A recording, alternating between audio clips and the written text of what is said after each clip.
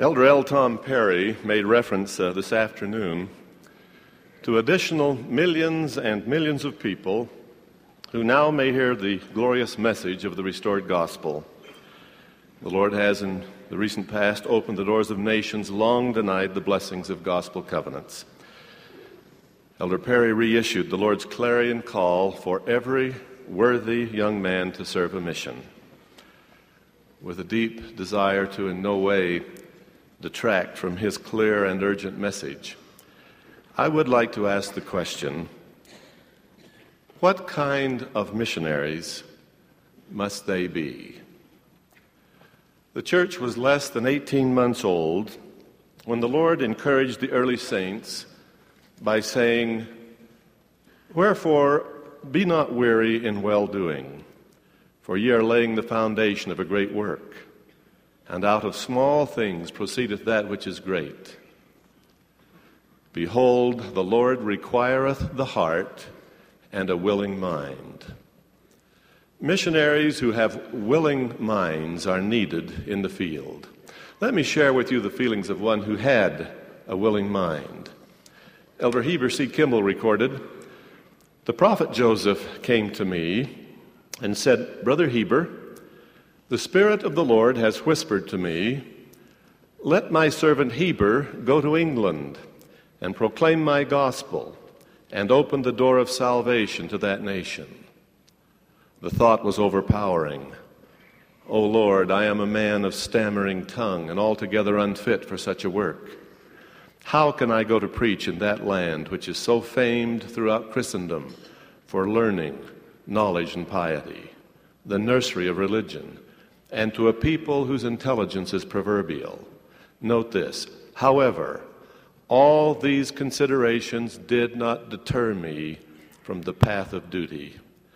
The moment I understood the will of my Heavenly Father, I felt a determination to go at all hazards, believing that He would support me by His almighty power and endow me with every qualification that I needed." Closed quote. Many months passed. This man of strong determination to duty completed his mission and was about to return home. Quote, "On the morning when I left Chatburn, many were in tears, thinking they should see my face no more. When I left them, my feelings were such as I cannot describe. As I walked down the street, I was followed by numbers. The doors were crowded by the inmates of the houses to bid me farewell, who could only give vent to their grief in sobs. While contemplating this scene, I was constrained to take off my hat, for I felt as if the place was holy ground. The Spirit of the Lord rested down upon me, and I was constrained to bless that whole region of country. My heart was like unto theirs, and I thought my head was a fountain of tears, for I wept for several miles after I bid them adieu." Close quote. The Lord needs missionaries with a willing heart and mind. Truly effective missionaries have many talents, varied and beautiful. But one quality they all seem to have is the ability to stick with their commitments. That is the power to do what they agree to do. They tell themselves to get up in the morning, on time, and do it. They don't need companions or district leaders or anyone else to remind them. They commit to the mission president that they will follow the gospel study program every morning and not run out of steam in a few days. From whence came this power to make a decision and stay with it? I would suggest to you it came, in most cases, long before they entered the mission field. 18 months ago, President Thomas S. Monson spoke at the General Priesthood meeting concerning a very important message. It has been published for all of us in a pamphlet called "For the Strength of Youth." Permit me to read a short paragraph. "Some people knowingly break God's commandments. They plan to repent before they go on a mission or receive the sacred covenants and ordinances of the temple. Repentance for such behavior is difficult and painful and may take a long time. It is better to not commit the sin. Certain sins are of such gravity that they can put your membership in the church and your eternal life at risk. Sexual sins are among those of such seriousness. Close quote. It is my judgment that some of our youth do not believe that repentance for serious transgression is difficult and painful and may take a long time. Where has this grave misunderstanding come from? To you young people, if any of us who are older have given you the impression that it isn't too serious to disobey the commandments of God, forgive us. Listen carefully to the words of the Lord through a prophet, even King Benjamin.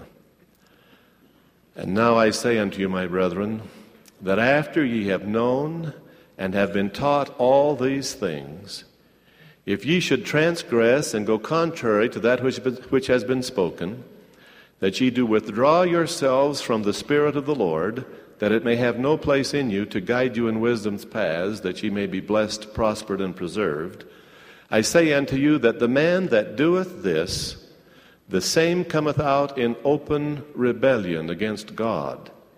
Therefore he listeth to obey the evil spirit, and becometh an enemy to righteousness. Therefore the Lord has no place in him, for he dwelleth not in unholy temples. Far better that we diligently strive to keep ourselves clean of these serious transgressions. Some have not done so, and gratefully there is a way of escape. But it is difficult and painful and may take a long time. Note the words of the Lord himself as he remembers the cost of our transgressions and points us to that deliverance. Therefore I command you to repent. Repent lest I smite you by the rod of my mouth and by my wrath and by my anger, and your sufferings be sore. How sore you know not, how exquisite you know not, yea, how hard to bear you know not. For behold, I, God, have suffered these things for all, that they might not suffer if they would repent. But if they would not repent, they must suffer even as I. Which suffering caused myself, even God, the greatest of all, to tremble because of pain, and to bleed at every pore, and to suffer, both body and spirit. Young men, you must live righteously for many reasons. One of them is that you must be accompanied by the Spirit of the Lord as you labor in the mission field. The association of the Spirit of the Lord is dependent upon personal righteousness. If you do not strive diligently for the assistance of the Spirit, you will find your missionary work extremely difficult and your results very disappointing. President Benson's counsel is clear, quote, "Our preaching and our teaching must be by the power of the Holy Ghost. We must ever remember that in this glorious work, the most essential element is the Spirit," close quote. Listen also to the words of the Lord as he speaks of his emissaries. "Wherefore I call upon the weak things of the world, those who are unlearned and despised, to thrash the nations by the power of my Spirit. And their arm shall be my arm, and I will be their shield and their buckler, and I will gird up their loins, and they shall fight manfully for me." Let your desire be to join this magnificent army, marching arm in arm with companions, to fight manfully for him, accompanied by the Spirit. Priesthood leaders, let us be careful that we do not permit young missionaries to go into the mission field with unresolved transgression. It is literally like going into battle without helmet, sword, or shield. Let us remember that it takes time to develop the power to resist the fires of temptation. It takes time to receive the sweet comfort that always comes to the heart of the truly penitent. Allow them sufficient time. In addition, there is a broader issue. Time will permit just a reference to it. But our success in this endeavor will have eternal consequences for more than just the missionary and the prospective convert. Elder Boyd K. Packer has reminded us that, quote, "The safety of the church in generations ahead rests on our success in calling missionaries. If we have concern for the future of this work, we will not rest until every able-bodied young man is made worthy and desires to receive a call to a mission." Closed quote. The Lord is calling for worthy, willing workers to labor in his harvest fields. My beloved young men, will you consider what it would mean to you if you could join the prophet Mormon in saying, "Behold, I am a disciple of Jesus Christ, the Son of God. I have been called of him to declare his word among his people, that they might have everlasting life. I am a witness that the Lord Jesus Christ is the Son of God and the Savior of the world. It is my deep conviction that he has called us to teach and testify in his name before the world. And to you, young brethren, my sincere prayer is that you will respond to his call with a willing mind and a worthy heart. In the name of Jesus Christ, amen. Amen. On this Sabbath day, our thoughts turn to him who atoned for our sins, who showed us the way to live and how to pray, and who demonstrated by his own actions the blessings of service. Born in a stable, cradled in a manger, this Son of God, even Jesus Christ the Lord, yet beckons to each of us to follow him. In the book of Luke, chapter 17, we read, "And it came to pass, as he went to Jerusalem, that he passed through the midst of Samaria and Galilee. And as he entered into a certain village, there met him 10 men that were lepers, which stood afar off. And they lifted up their voices and said, Jesus, Master, have mercy on us. And when he saw them, he said unto them, Go show yourselves unto the priests. And it came to pass that as they went, they were cleansed. And one of them, when he saw that he was healed, turned back, and with a loud voice glorified God, and fell down on his face at his feet, giving him thanks. And he was a Samaritan. And Jesus answering said, Were there not 10 cleansed? But where are the 9? There are not found that return to give glory to God, save this stranger. And he said unto him, Arise, go thy way, thy faith hath made thee whole. Through divine intervention, those who were lepers were spared from a cruel, lingering death and given a new lease on life. The expressed gratitude by one merited the Master's blessing. The ingratitude shown by the 9, his disappointment. Like the leprosy of yesteryear are the plagues of today. They linger, they debilitate, they destroy. They are to be found everywhere. Their pervasiveness knows no boundaries. We know them as selfishness, greed, indulgence, cruelty, and crime, to identify but a few. Surfeited with their poison, we tend to criticize, to complain, to blame, and slowly but surely to abandon the positives and adopt the negatives of life. A popular refrain from the 1940s captured the thought, accentuate the positive, eliminate the negative, latch on to the affirmative, and don't mess with Mr. In-Between. Good advice then, good advice now. This is a wonderful time to be living here on earth.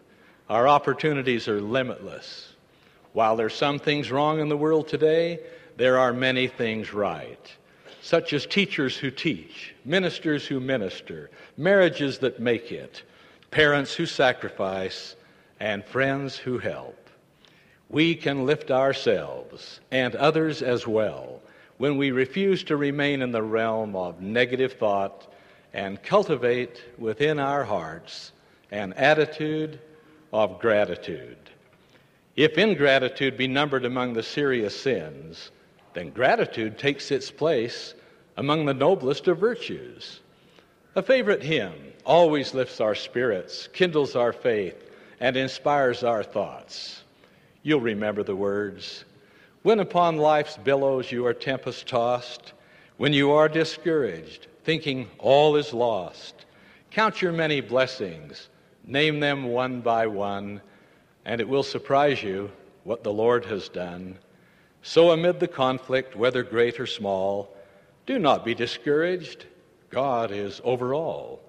Count your many blessings, angels will attend. Help and comfort give you to your journey's end." Well, could we reflect upon our lives as individuals, we will soon discover much to prompt our personal gratitude. First, there is gratitude for our mothers. Mother who willingly made that personal journey into the valley of the shadow of death to take us by the hand and introduce us to birth, even to mortal life, deserves our undying gratitude. One writer summed up our love for Mother when he declared, "God could not be everywhere, and so he gave us mothers." While on the cruel cross of Calvary, suffering intense pain and anguish, Jesus saw his mother and the disciple standing by whom he loved. He saith unto his mother, "Woman, behold thy son." Then saith he to the disciple, "Behold thy mother." What a divine example of gratitude and love. My own mother may not have read to me from the Scriptures. Rather, she taught me by her life and actions what the good book contains. Care for the poor, the sick, the needy were everyday dramas never to be forgotten. Second, let us reflect gratitude for our fathers. Father, like mother, is ever willing to sacrifice his own comfort for that of his children. Daily he toils to provide the necessities of life, never complaining, ever concerned for the well-being of his family. This love for children, this desire to see them well and happy, is a constant in a time of change. On occasion, I have observed parents shopping to clothe a son about to enter missionary service. The new suits are fitted, the new shoes are laced, and shirts and socks and ties are bought in quantity. I met one father who said to me, "Brother Monson, I want you to meet my son." Pride popped his buttons. The cost of the clothing emptied his wallet. Love filled his heart. Tears filled my eyes when I noticed that his suit was old. His shoes were worn, but he felt no deprivation. The glow on his face was a memory to cherish.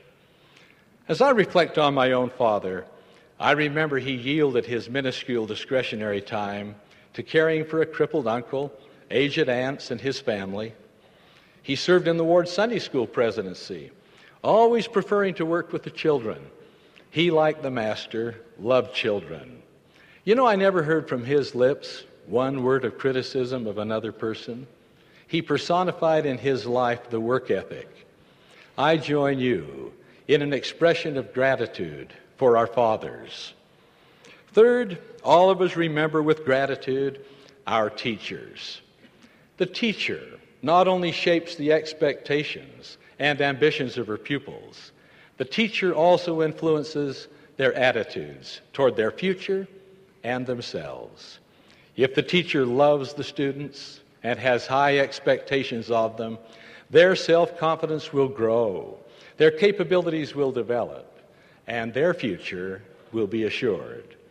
A citation to such a teacher could well read, quote, "She created in her room an atmosphere where warmth and acceptance weave their magic spell, where growth and learning, the the soaring of the imagination, and the spirit of the young are assured.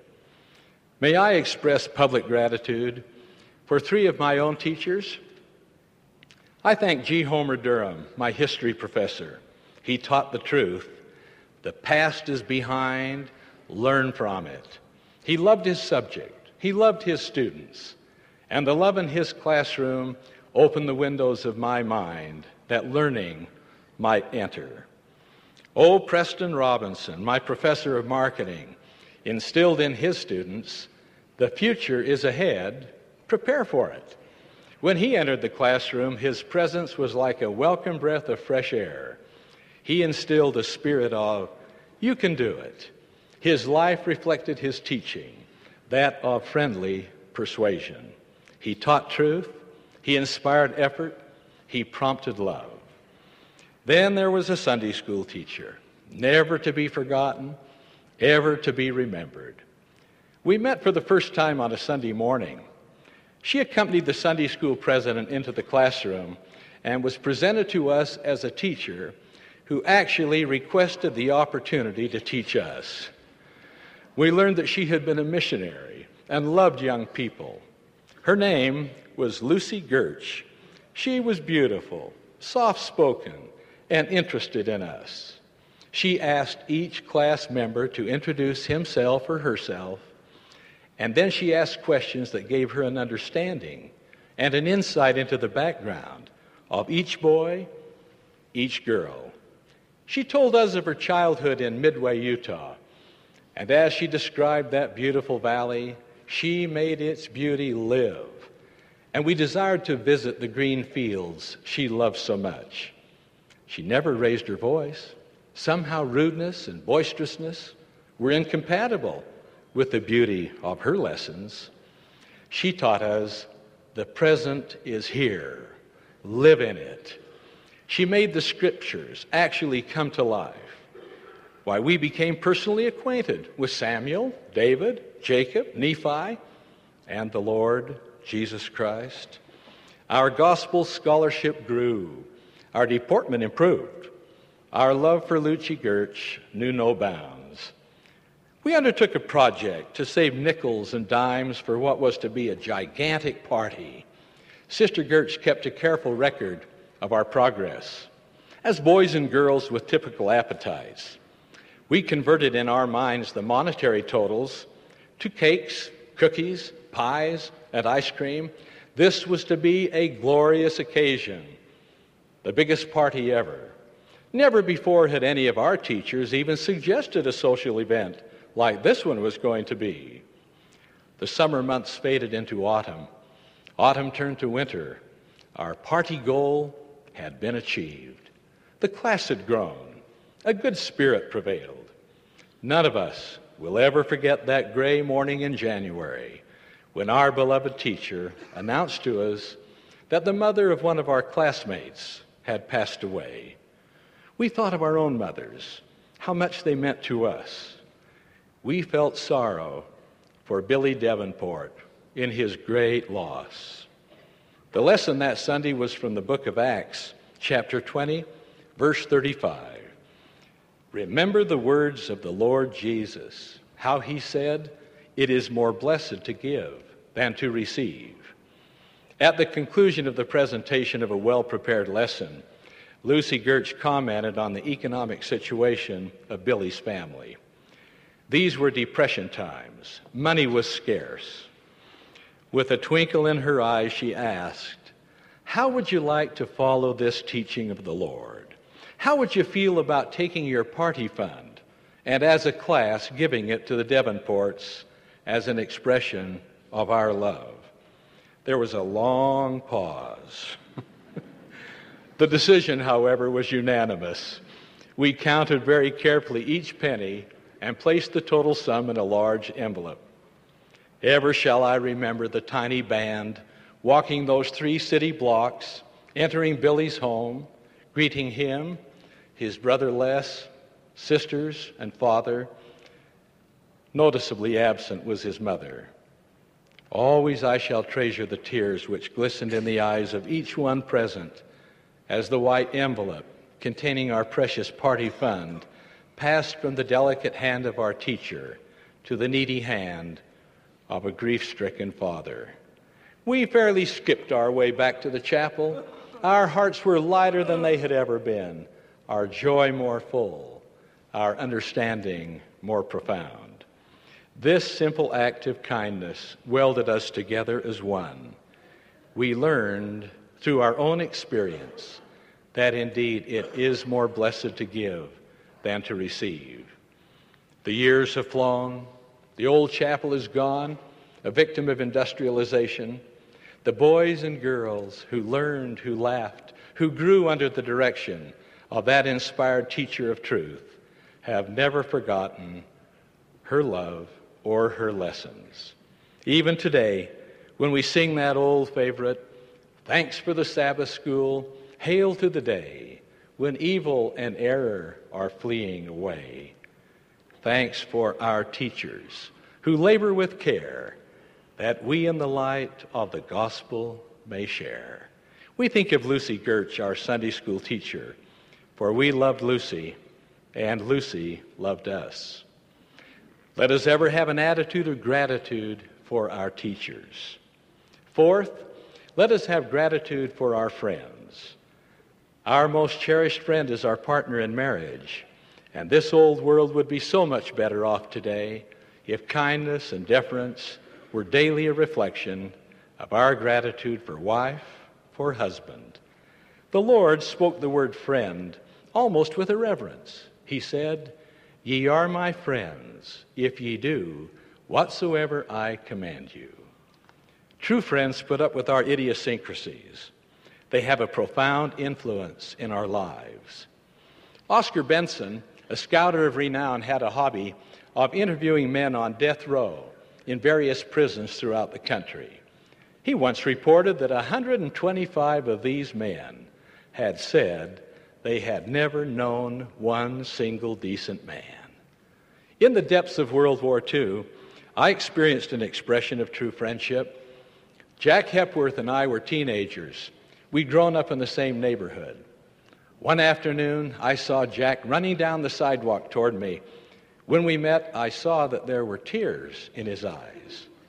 In a voice choked with emotion, he blurted out the words, "Tom, my brother Joe, who is in the Navy Air Corps, has been killed in a fiery plane crash." We embraced, we wept, we sorrowed. I felt highly complimented that instinctively Jack, my friend, felt the urgency to share with me his grief. We can all be grateful for such friends. Fifth, may we acknowledge gratitude for our country, the land of our birth. When we ponder that vast throng who have died honorably defending home and hearth, we contemplate those immortal words, "Greater love hath no man than this, that a man lay down his life for his friends." The feelings of heartfelt gratitude for the supreme sacrifice made by so many cannot be confined to a Memorial Day, a military parade, or a decorated grave. At the famed Theatre Royal, situated on Drury Lane in London, England, is a beautifully framed plaque containing words which touch my very soul and prompt deep feelings of gratitude. The plaque reads, 1914 to 1918. Actors, musicians, writers, and workers for the stage who have given their lives for their country. Honor to the immortal dead, that great company of shining souls who gave their youth that the world might grow old in peace. Their name liveth forevermore. These nobly played their parts. These heard the call for God and King and home. They gave their all. Since ye who pass in quest of happy hours, behold the price at which those hours were bought. Strew here the fragrance of memorial flowers, the silent tribute of a grateful heart. Sixth and finally, even supremely, let us reflect gratitude for our Lord and Savior, Jesus Christ. His glorious gospel provides answers to life's greatest questions. Where did we come from? Why are we here? Where does my spirit go when I die? His called missionaries bring to those who live in darkness the light of divine truth. Go, ye messengers of glory, run, ye legates of the skies, go and tell the pleasing story that a glorious angel flies, great and mighty, with a message from the skies. He taught us how to pray. He taught us how to live. He taught us how to die. His life is a legacy of love. The sick he healed, the downtrodden he lifted, the sinner he saved. Only he stood alone. Some apostles doubted. One betrayed him. The Roman soldiers pierced his side. The angry mob took his life. Yet there rings from Golgotha's hill his compassionate words, Father, forgive them, for they know not what they do. Earlier, perhaps perceiving the culmination of his earthly mission, he spoke the lament, Foxes have holes, and the birds of the air have nests, but the Son of Man hath not a place to lay his head.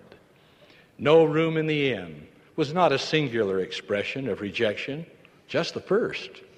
Yet he invites you and me to host him. Behold, I stand at the door and knock. If any man hear my voice and open the door, I will come into him, and he with me shall sup. Who was this man of sorrows, acquainted with grief? Who is this King of glory, this Lord of hosts? He is our Master. He is our Savior. He is the Son of God. He is the author of our salvation. He beckons, follow me. He instructs, go and do thou likewise. He pleads, keep my commandments. Oh, let us follow him. Let us emulate his example. Let us obey his word. By so doing, we give to him the divine gift of gratitude. My sincere prayer is that we may in our individual lives reflect that marvelous virtue and attitude of gratitude. In the name of Jesus Christ, amen.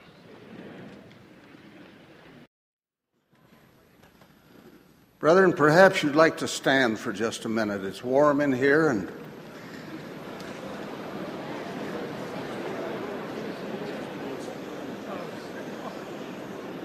we're not so pressed for time in this priesthood meeting as we are with a regular broadcast. And we take 2 minutes now and then run over 2 minutes, and then we'll be the loser, and everyone will have gained something. Thank you very much.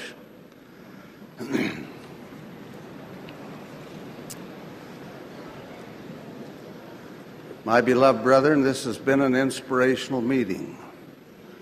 We've heard much which, if applied, will bless our lives. I seek the direction of the Holy Spirit as I add my testimony.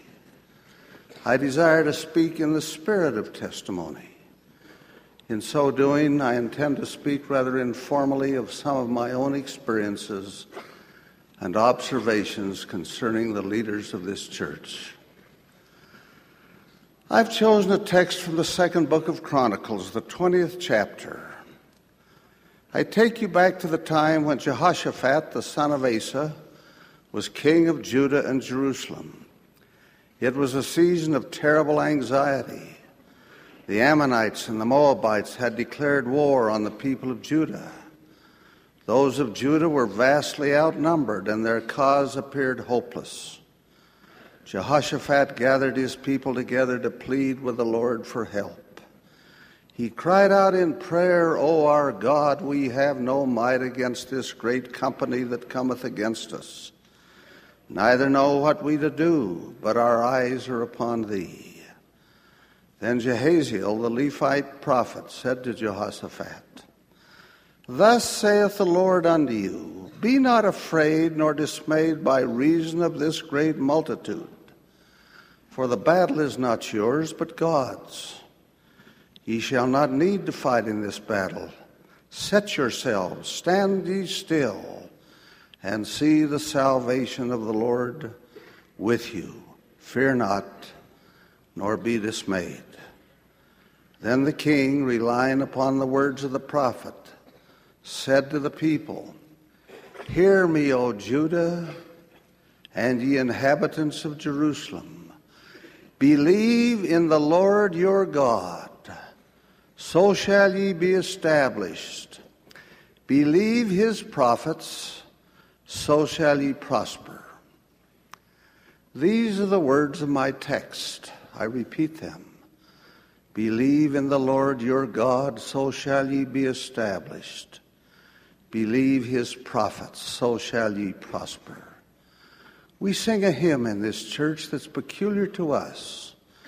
We thank thee, O God, for a prophet to guide us in these latter days.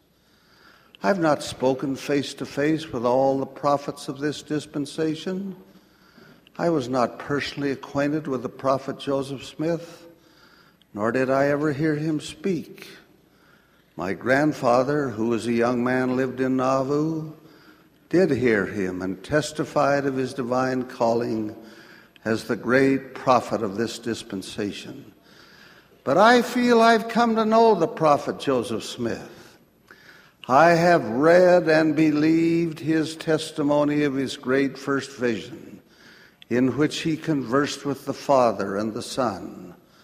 I have pondered the wonder of that as I have stood in the grove where he prayed, and in that environment, by the power of the Spirit, I have received a witness that it happened as he said it happened. I have read the Book of Mormon, which he translated by the gift and power of God. By the power of the Holy Ghost, I have received a testimony and a witness of the divine origin of this sacred record. Joseph Smith did not write it of his own capacity. I have seen with my own eyes the power of the priesthood which came to him under the hands of those who held it anciently. I've studied his life and measured his words. I have pondered the circumstances of his death, and I have come to know him, at least in some degree, at least enough that I can stand before you and testify that he was a prophet called and ordained to stand as God's instrument in this great work of restoration. I never saw Brigham Young, John Taylor, Wilford Woodruff, or Lorenzo Snow, but I know they were men of God because I've studied their lives and read their words and received in my heart a witness of their calling as prophets of God. I remember as a small boy seeing President Joseph F. Smith. I do not recall the details, but I have in my mind a picture of him as a man with a flowing beard whose voice was not strong. I have since read much of what he taught, and I know that he spoke as a prophet of the living God.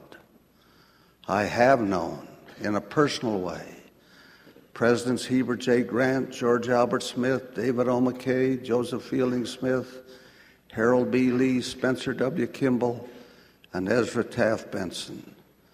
I've done work for each. I've served under each. I've known them. I've heard them pray. And I can testify that each has been an unusual and remarkable man. That each has been called of God after a long period of experiencing and tempering, of training and discipline, to stand as an instrument of the Almighty and speaking to the people for their blessing and direction. I heard President Grant on several occasions before I ever met him. As teenage boys, my brother and I came to this tabernaclet conference when there was room for anybody who wished to come.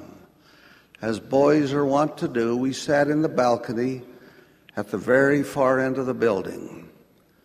To me, it was always impressive when this tall man stood to speak.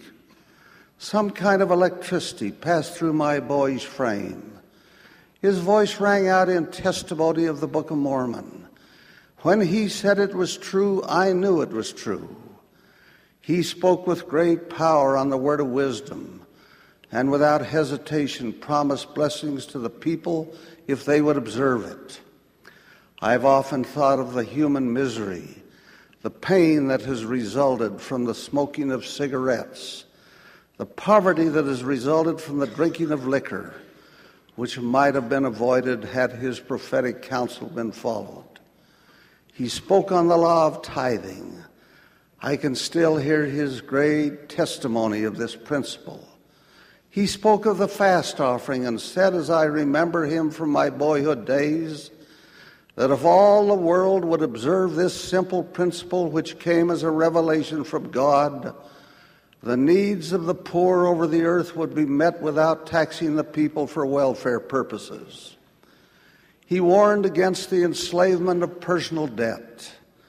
The world at that time was on a reckless pursuit of riches. Then came Black Thursday of November 1929. I was 19 years of age, a student at the university. I saw the economy crumble. I saw men whom I knew lose everything as their creditors moved against them. I saw much of the trauma and the stress of the times. I thought then, and I have thought since, how so many people might have been saved pain and misery, suffering, embarrassment, and trouble had they listened to the counsel of a prophet concerning personal debt. George Albert Smith succeeded Heber J. Grant as president and prophet. The terrible Second World War came to a close during his presidency.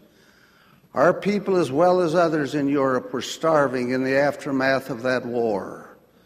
President Smith went to see the President of the United States, Harry Truman. He asked for transportation to get foodstuffs and clothing to those in need. President Truman asked President Smith where he would get the resources. President Smith replied that the church operated production projects under a welfare program and that women of the Relief Society had saved wheat. The shelves of our storehouses were well stocked and our granaries were filled. This had come of the prophetic foresight of church leaders. The government promised transportation, and Elder Ezra Taft Benson of the Council of the 12 was sent to Europe to look after the distribution of the commodities which were shipped to Germany. I was among those as a young man who worked nights at Welfare Square here in Salt Lake City, loading commodities onto rail cars which moved the food to the port from which it was shipped across the sea. During the time of the Swiss temple dedication, when many of the saints of Germany came to the temple, I heard some of them with tears running down their cheeks speak with appreciation for that food which had saved their lives. President Smith used to talk of a line which we must not cross. One side was the Lord's, the others was the adversaries. President Smith would say to us, "Stay on the Lord's side of the line." He frequently reminded us, we are all our Father's children. We must love people into doing what's right.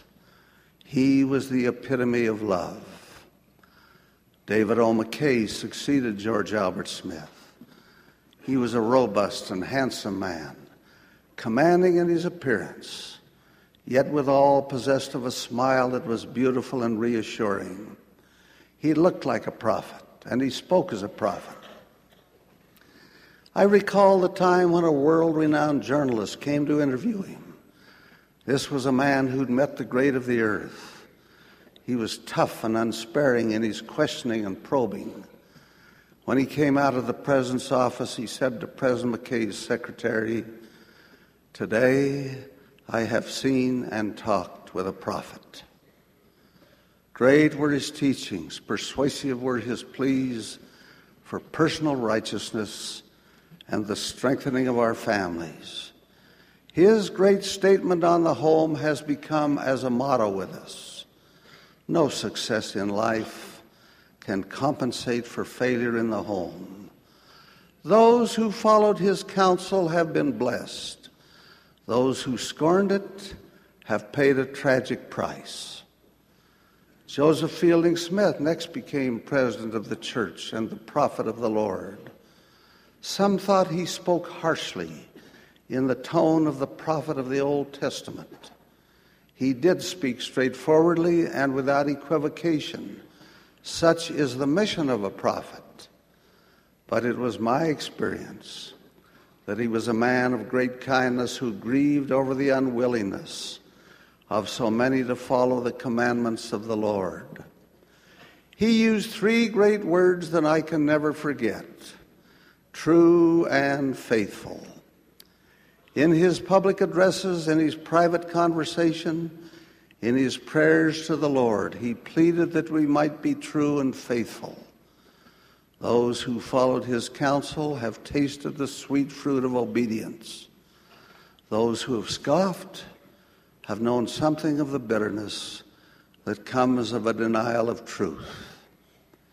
Harold B. Lee came next. This was a man I loved. During the short tenure of his presidency, I traveled in Europe with him on 2 different occasions. Those were wonderful days when we talked together. I was his junior companion on those journeys, and he spoke out of his great heart about many things. He warned against the neglect of families. He told us that the greatest work any of us would ever do would be within the walls of our own homes. He told us to survey large fields and cultivate small ones. In so saying, he wanted us to get the great, broad picture of this work and then with faithfulness take care of our own individual responsibility in it. He had come out of humble circumstances and carried in his heart a great sensitivity for the poor. He was the first managing director of the welfare program as it was established in 1936 and taught its principles across the church. He extended to me a call to serve as a stake president and set me apart in that office. I still remember some of the things he said in that blessing. Said he, "Be sensitive to the promptings of the Spirit. Be slow to censure and quick to encourage." I commend that counsel to each of you. It came from a living prophet of God. Great was my love also for his successor, President Spencer W. Kimball. This kindly man, short of stature, was so diligent, so energetic, so determined to overcome any handicap that even the quality of his injured voice actually became an asset. When he stood to speak, we all listened. Who can ever forget his great moving statement, quote, "So much depends on our willingness to make up our minds collectively and individually that present levels of performance are not acceptable unto us or the Lord." In saying that, I am not calling for flashy temporary differences in our performance levels, but a quiet resolve to do a better job, to lengthen our stride. That call to lengthen our stride went across the entire church. Many took it to heart and worked with greater enthusiasm and dedication. As they did so, they were blessed in their lives. How great is my debt, and is yours also, to this kindly man of gentle ways and prophetic leadership.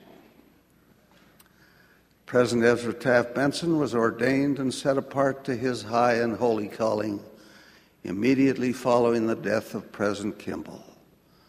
Could anyone doubt his qualifications for this responsibility? Over the years in public and church affairs, he had moved with ease among the great of the earth. Since the days of his childhood, he's carried in his heart a deep and unmovable conviction concerning the divinity of this work. He has exercised the authority of the apostleship in his ministry among the nations. He has spoken prophetically and wonderfully on many things. But his most oft-repeated message to the people of this church has been, read the Book of Mormon. Why? Because he knows that the reading of this sacred testament will bring us closer to God, and that there is no greater need among us than this. Could there be a call from a prophet more timely than this call? One need only look at the filth and rot that are sweeping over the world in the form of pornographic literature, pornographic movies, pornographic video cassettes, pornographic television, to see the need for a great and powerful and moving counterforce for righteousness. I go back to the words of Jehoshaphat. Believe in the Lord your God, so shall ye be established. Believe his prophets, so shall ye prosper. There are many little things that test our willingness to accept the word of the prophets. Jesus said, how often would I have gathered thy children together, even as a hen gathereth her chickens under her wings, and ye would not. So it has been through the history of mankind, and so it is today.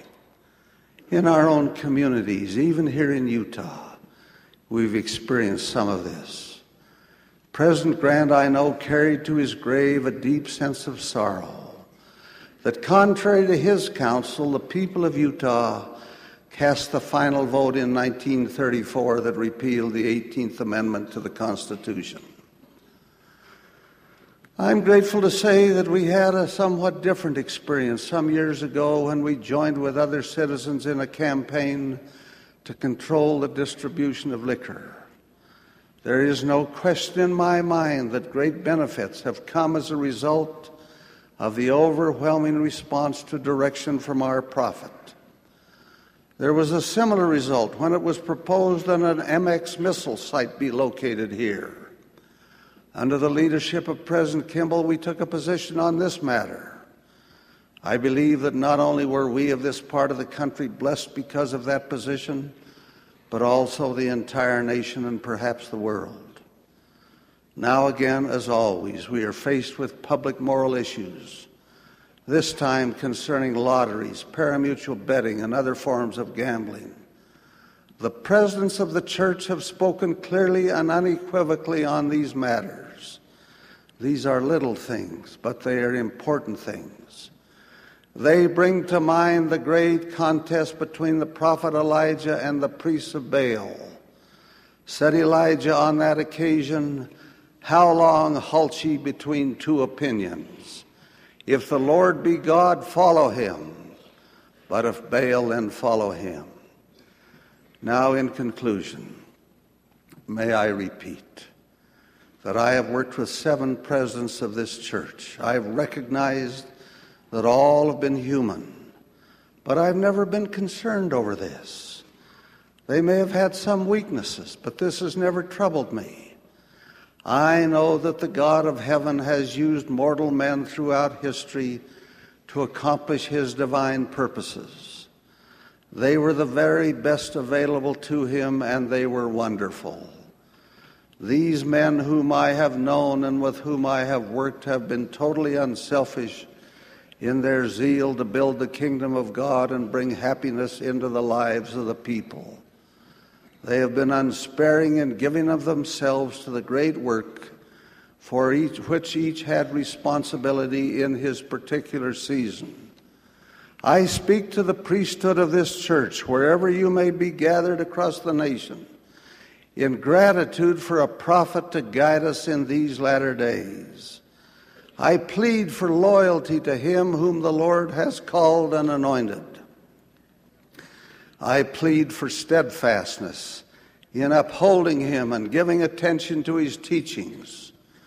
I have said on another occasion at this pulpit that if we have a prophet, we have everything. If we do not have a prophet, we have nothing. We do have a prophet. We have had prophets since the founding of this church. We shall never be without a prophet if we live worthy of a prophet. The Lord is watching over this work. This is His kingdom. We are not as sheep without a shepherd. We are not as an army without a leader. I go back to those three words so frequently spoken by President Joseph Fielding Smith: true and faithful.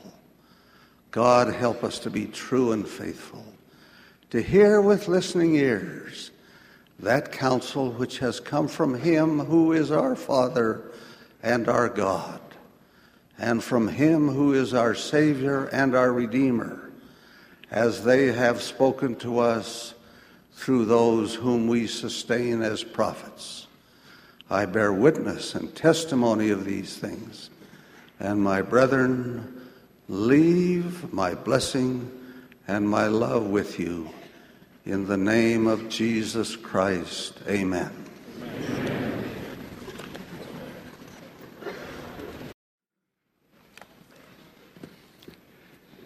Elder L. Alden Porter of the 70 has just spoken to us. All from whom we've heard this evening are real missionaries, and I hope and pray that every young man who is here tonight preparing for a mission will have an opportunity to serve under just such a president as any one of these.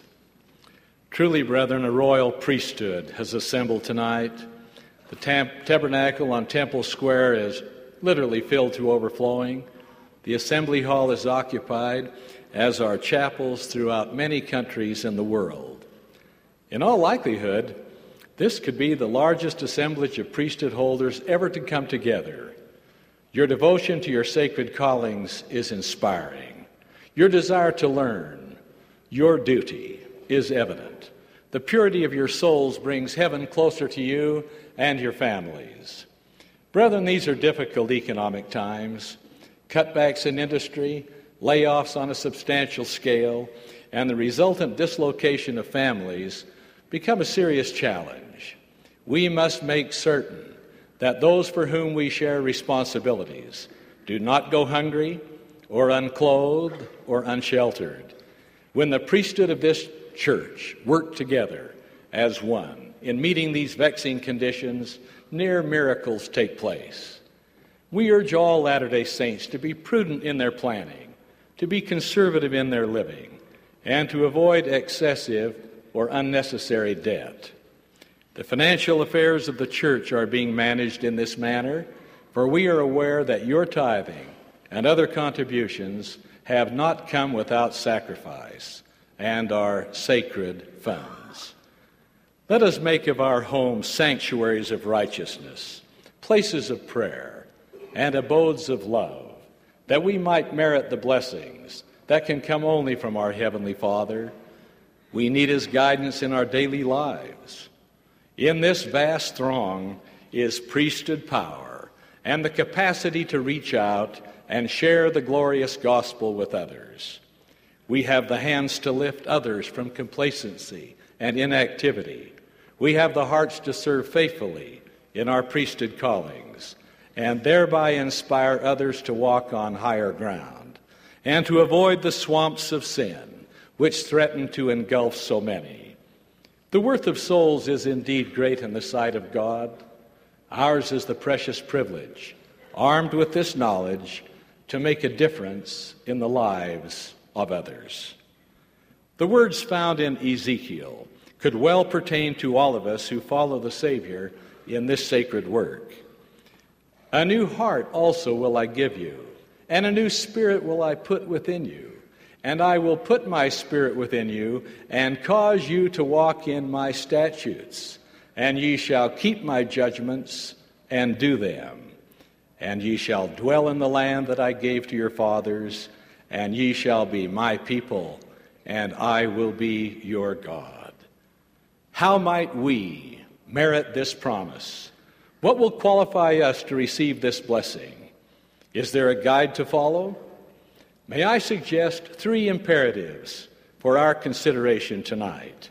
They apply to the deacon as well as the high priest. They are within our reach. A kind Heavenly Father will help us in our quest. First, learn what we should learn. Second, do what we should do. And third, be what we should be. Let us in some detail discuss these objectives, that we might be profitable servants in the sight of our Lord. Learn what we should learn. The Apostle Paul placed an urgency on our efforts to learn.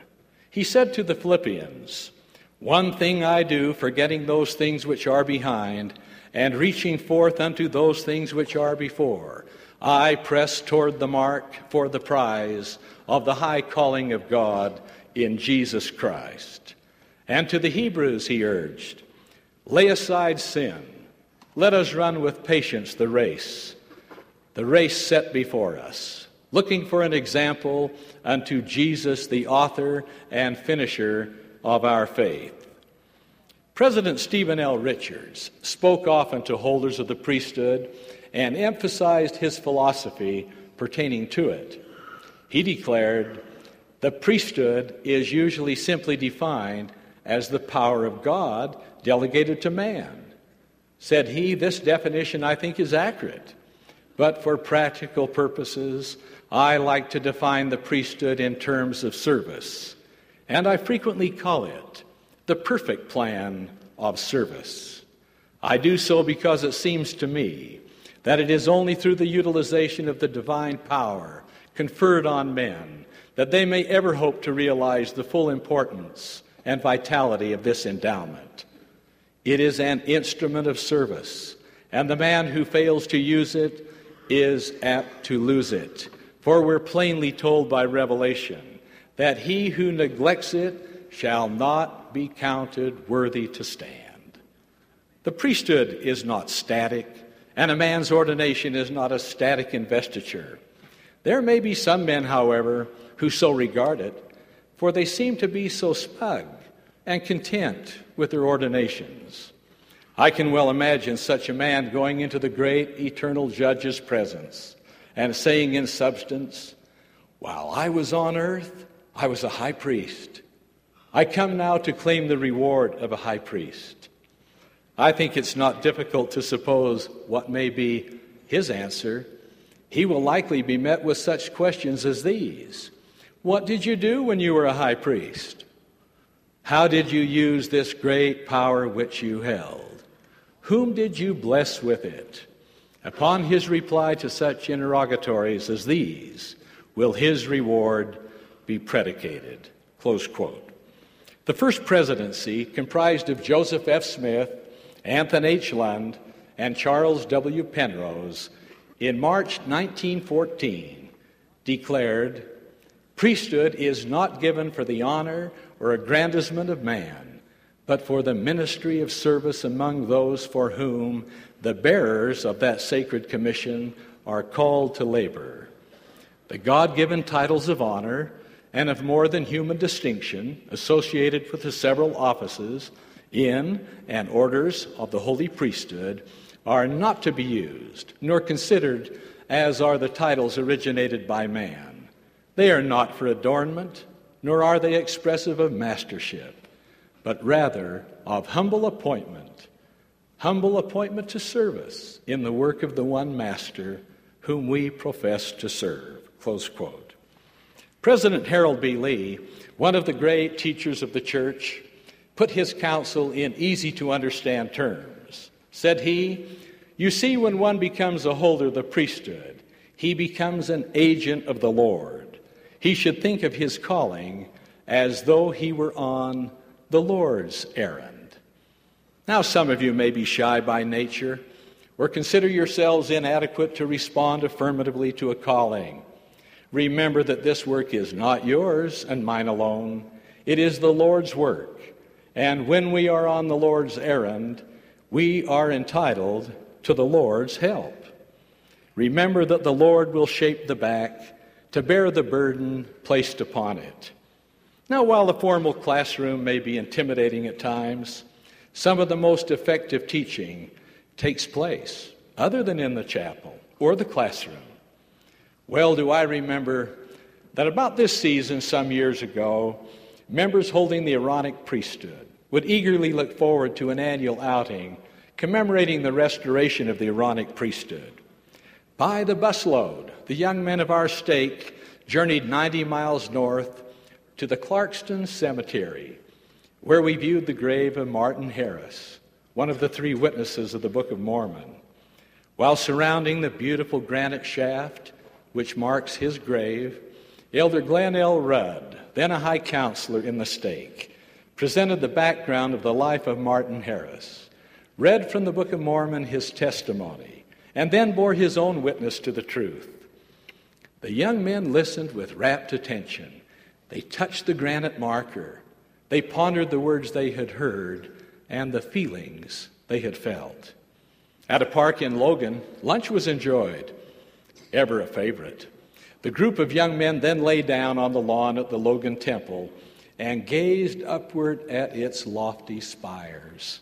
Beautiful white clouds, hurried by the spires, moved along by a gentle breeze. The purpose of temples was taught. Covenants and promises became much more than words.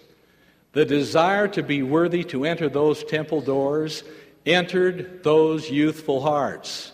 Heaven was very close that day.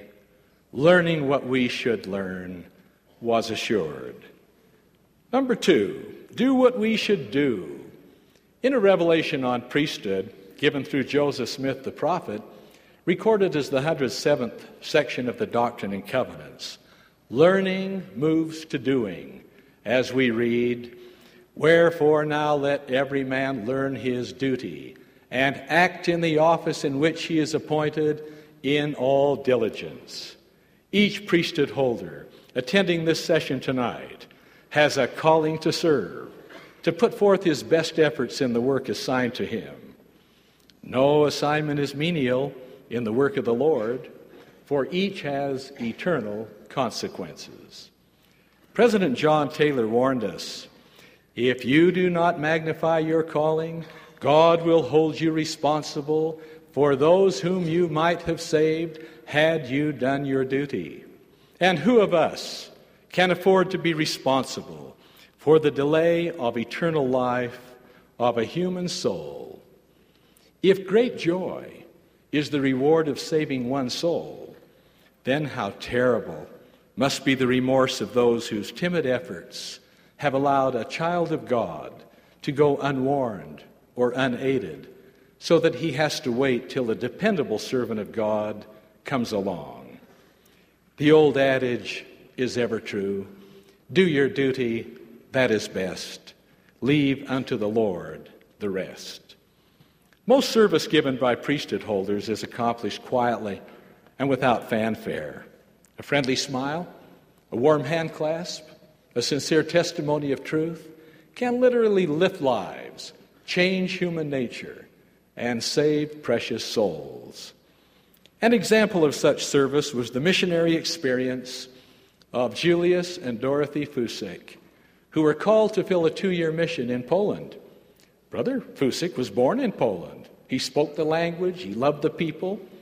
Sister Fusik was English. She knew little of Poland, nothing of its language or its people. Trusting in the Lord, they embarked on their assignment. The living conditions were primitive, the work lonely, their task immense. A mission had not at that time been established in Poland. The assignment given to the Fusiks was to prepare the way that a mission could be established, that other missionaries could be called to serve, people taught, converts baptized, branches established, and chapels erected. Did Elder and Sister Fusik despair because of the enormity of their assignment? Not for a moment. They knew their calling was from God. They prayed for His divine help, and they devoted themselves wholeheartedly to their work. They remained in Poland not 2 years, but 5 years. All of the foregoing objectives were realized. Elders Russell M. Nelson, Hans B. Ringer, and I, accompanied by Elder Fusik, met with Minister Adam Łopatka of the Polish government, and we heard him say, "Your church is welcome here. You may build your buildings. You may send your missionaries. You are welcome in Poland. This man, pointing to Julius Fusik, has served your church well. You can be grateful for his example and his work. Like the Fusiks, let us do what we should do in the work of the Lord. Then we can, with Julius and Dorothy Fusik, echo the psalm, "My help cometh from the Lord, which made heaven and earth. He that keepeth thee will not slumber. Behold, he that keepeth Israel shall neither slumber nor sleep." Be what we should be is our third point. Paul counseled his beloved friend and associate Timothy, "Be thou an example of the believers in word, in conversation, in charity, in spirit, in faith, in purity." President Ezra Taft Benson has urged us to pray over our assignments and to seek divine help that we might be successful. Further, he has followed this counsel himself in all of his undertakings. Prayer is a hallmark of the leadership of Ezra Taft Benson. The recognition of a power, brethren, higher than man, does not in any sense debase him. He must seek, believe in, pray, and hope that he will find. No such sincere, prayerful effort will go unanswered. That is the very constitution of the philosophy of faith. Divine favor will attend those who humbly seek it. From the Book of Mormon comes counsel that says it all. The Lord speaks. "Therefore, what manner of men ought ye to be? Verily I say unto you, even as I am." And what manner of man was he? What example did he set in his service? From John chapter 10, we learn, "I am the good shepherd. The good shepherd giveth his life for the sheep. But he that is an hireling, and not the shepherd, whose own the sheep are not, seeth the wolf coming, and leaveth the sheep, and fleeth. And the wolf catcheth them, and scattereth the sheep. The hireling fleeth, because he is an hireling, and careth not for the sheep. I am the good shepherd, and know my sheep, and have known of mine. As the Father knoweth me, even so know I the Father, and I lay down my life for the sheep." Learn what we should learn, do what we should do, be what we should be. By so doing, the blessings of heaven will attend. We will know that we do not serve alone. He who notes the sparrows fall will in his own way acknowledge our service. Let me share with you, brethren, a touching experience that illustrates this assurance. Brother Edwin Q. Cannon, Jr. was a missionary to Germany in 1938, where he loved the people and served very faithfully. At the conclusion of his mission, he returned home to Salt Lake City. He married and commenced his own business. 40 years passed by. One day, Brother Cannon came to my office and said he'd been pruning his missionary slides. And among those slides he had kept since his mission were several which he could not specifically identify. Every time he planned to discard those few slides, he had been impressed to keep them, although he was at a loss as to why. They were photographs taken by Brother Cannon during his mission when he served in the city of Stettin, and were of a family, a mother, a father, a small girl, a small boy. Brother Cannon knew that their surname was Barrett, but could remember nothing more about them. He indicated that he understood there was a Barrett who was a regional representative in Germany, and he thought perhaps, although the possibility was remote, that this Barrett might have some connection with the Barretts who had lived in Stettin and who were depicted in the photographs. Before disposing of the slides, he thought he would check with me. I told Brother Cannon I was leaving shortly for Berlin, where I anticipated that I would see Dieter Barrett, the regional representative, that I would show the slides to him, to see if there were any relationship and if he wanted them. There was a possibility I would also see Brother Berndt's sister, who was married to Dietmar Matern, a stake president in Hamburg. The Lord didn't even let me get to Berlin before his purposes were accomplished. I was in Zurich, Switzerland, boarding the flight to Berlin, when who should also board the plane but Dieter Berndt.